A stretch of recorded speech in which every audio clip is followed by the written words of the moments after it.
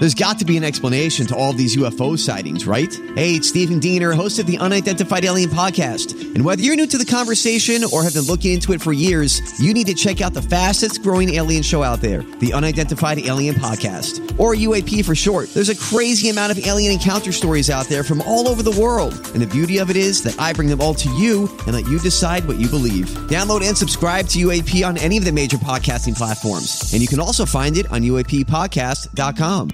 97.1 FM The Drive presents the Behind the Song podcast, taking you deeper into classic rock's most timeless tunes. Here's your host, Janda.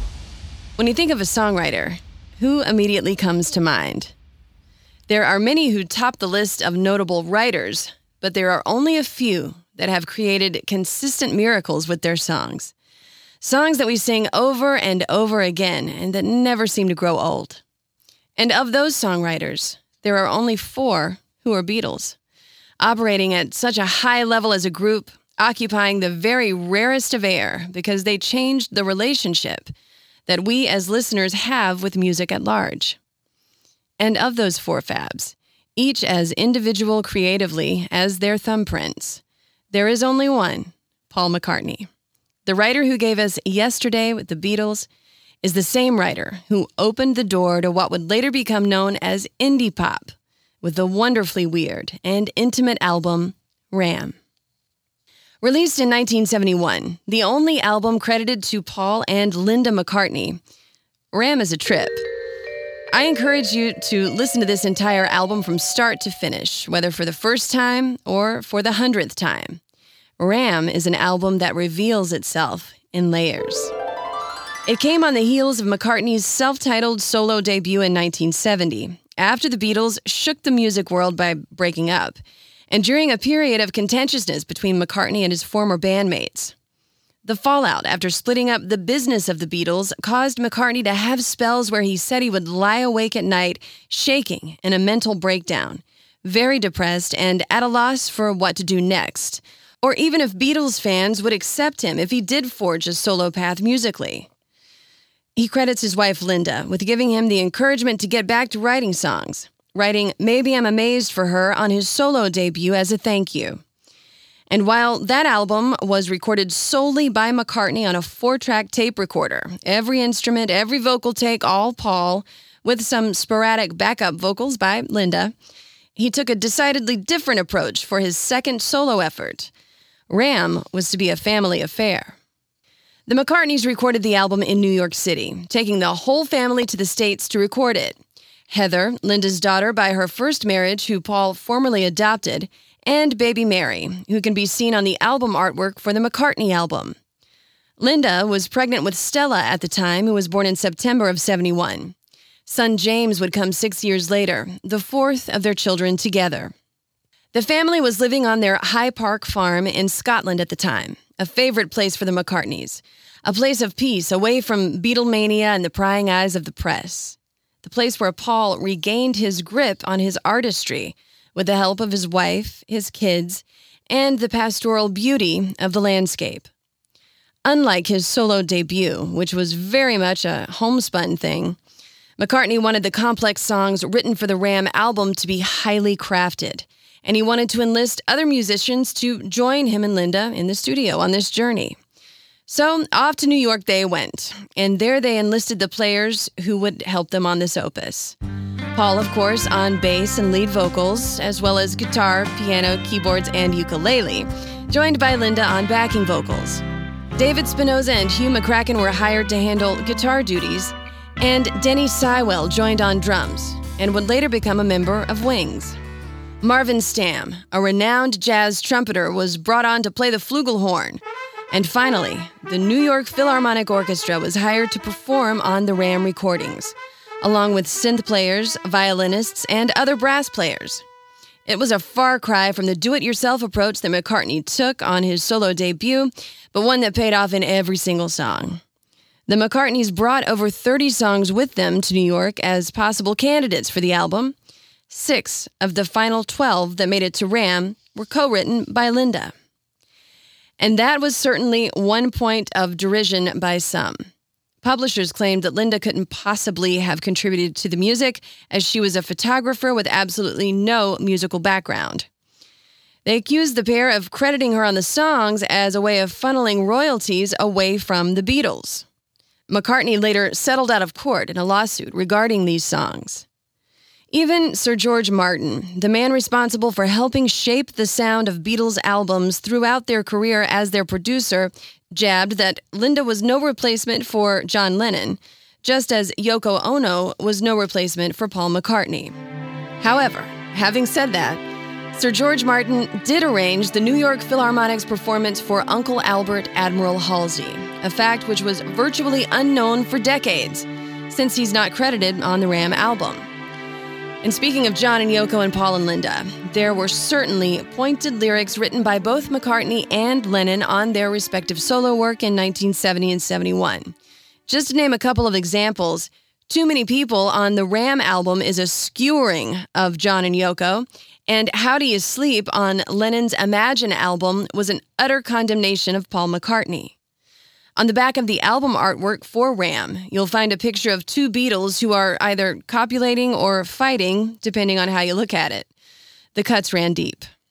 But regardless of the conflicts between the two former Beatles and the criticism the McCartneys drew by making Linda a partner on the Ram album, it was really an album where we got to witness a strange and delightful thing. Paul McCartney was finding himself. Now that's odd to say, given that he was one of the biggest stars on the planet both then and now.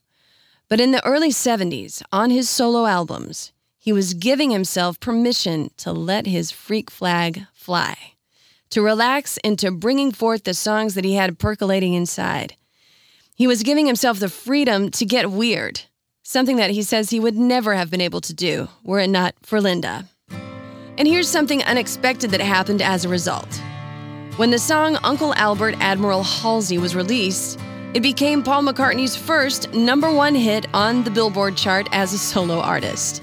This wonderfully odd song that was described by some as an interesting hodgepodge of sounds and by others, including the writers at Rolling Stone, as virtually unlistenable, rose to #1. The song and this album represent some of Paul McCartney's most experimental work. And at times you feel like you're listening in on someone else's private conversation. It's that intimate.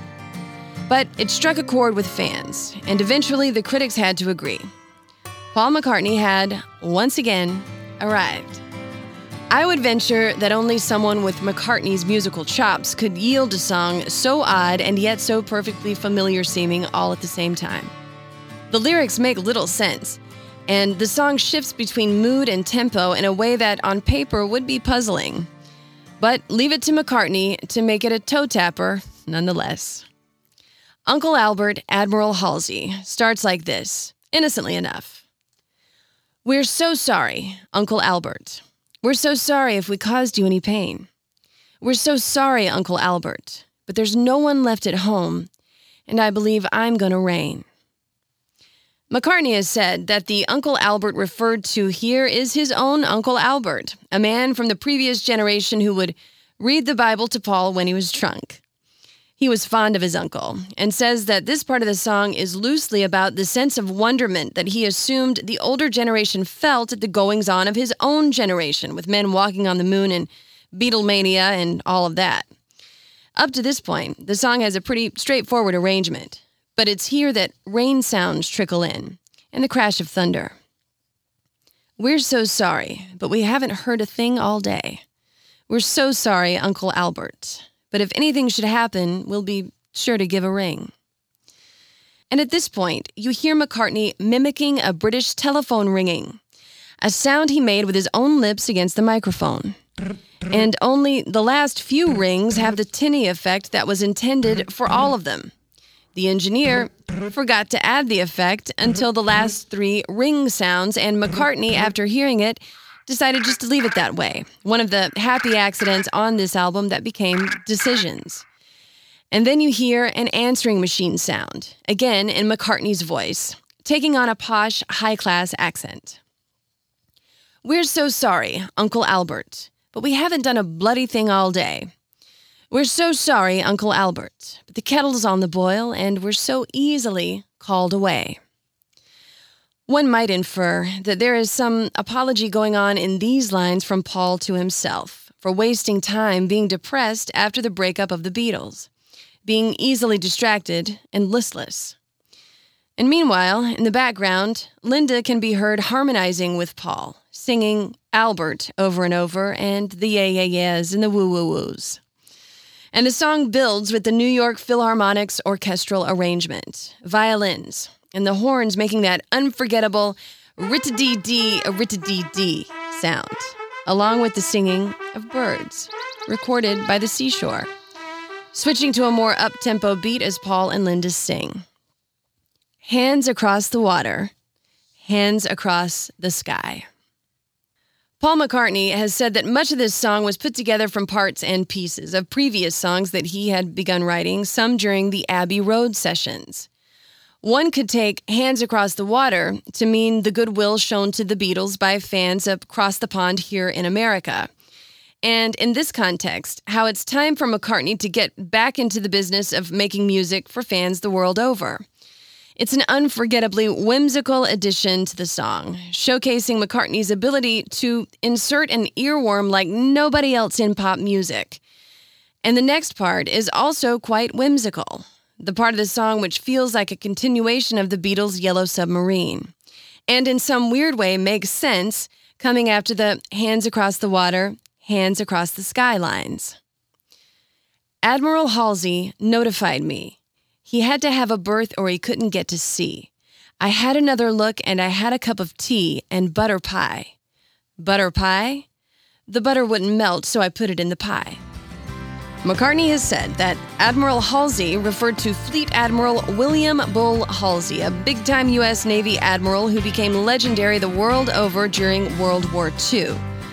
He was included in the song to represent an authority figure, something that McCartney's generation could and did ignore, especially in the context of the song, where butter pie is much more interesting and deserving of attention than any authority figure.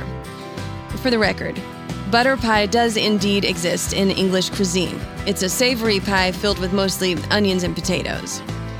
McCartney told Mojo magazine in a 2001 interview that this part of the song was a bit surreal, but I was in a very free mood. The song here then repeats the Hands Across the Water chorus, and then to me comes the most fun part of the song. The tempo kicking up even more and the lyrics that sound almost like a children's lullaby. Live a little, be a gypsy, get around, get around. Get your feet up off the ground, live a little, get around. These lines best describe the McCartney's lifestyle and mood during the making of the Ram album. They recorded it in parts, going to New York and then back to Scotland over a period of months, returning to the farm and the goats and the country before heading back to the States to pick up where they left off in the recording studio for overdubs. They would bring the children's playpen up the back stairs to the studio so the whole family could be together while they were working. Gypsies, living a little, getting around together, so to speak. And then that wonderful horn section comes back in with the rit-a-dee-dee, a rit-a-dee-dee. And then it's back to the chorus, Hands Across the Water, Hands Across the Sky, before the song heads into a downright country and western sounding part as it fades with the McCartneys singing some oohs together on the way out. There are roughly 12 different sounding parts in Uncle Albert, Admiral Halsey, quite a lot for a song that is just shy of 5 minutes long. On the album, it seamlessly segues into the next track, Smile Away, a joyous little rocker with lyrics about smelling a friend's breath from a mile away. As McCartney said in that Mojo interview, he was feeling free. And he was free. From the pressure of being in the Beatles and trying to hold it all together, from the idea that he had to be perfect all the time. He grew a beard and wrote songs with his family on a farm in Scotland, and surprised himself and everyone else in the music world when the song rocketed straight up to #1 on the Billboard Hot 100 chart. McCartney also received a Grammy Award for Best Arrangement of Accompanying Vocalists for the song in 1971. He went on to form Wings with Linda and had a slew of hits until Wings broke up in '81.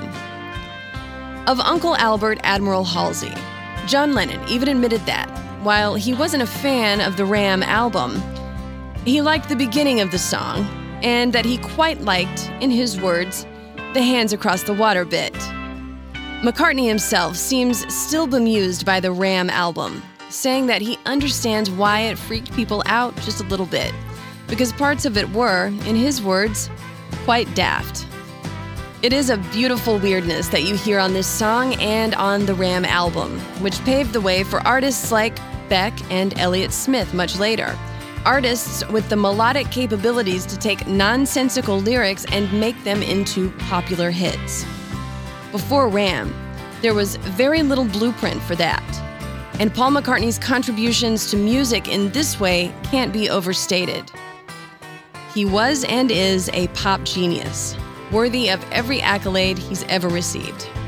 He saw his vision through, and even the critics who judged him harshly on the release of Ram have since had to admit that there is a beauty in those songs that can't be denied.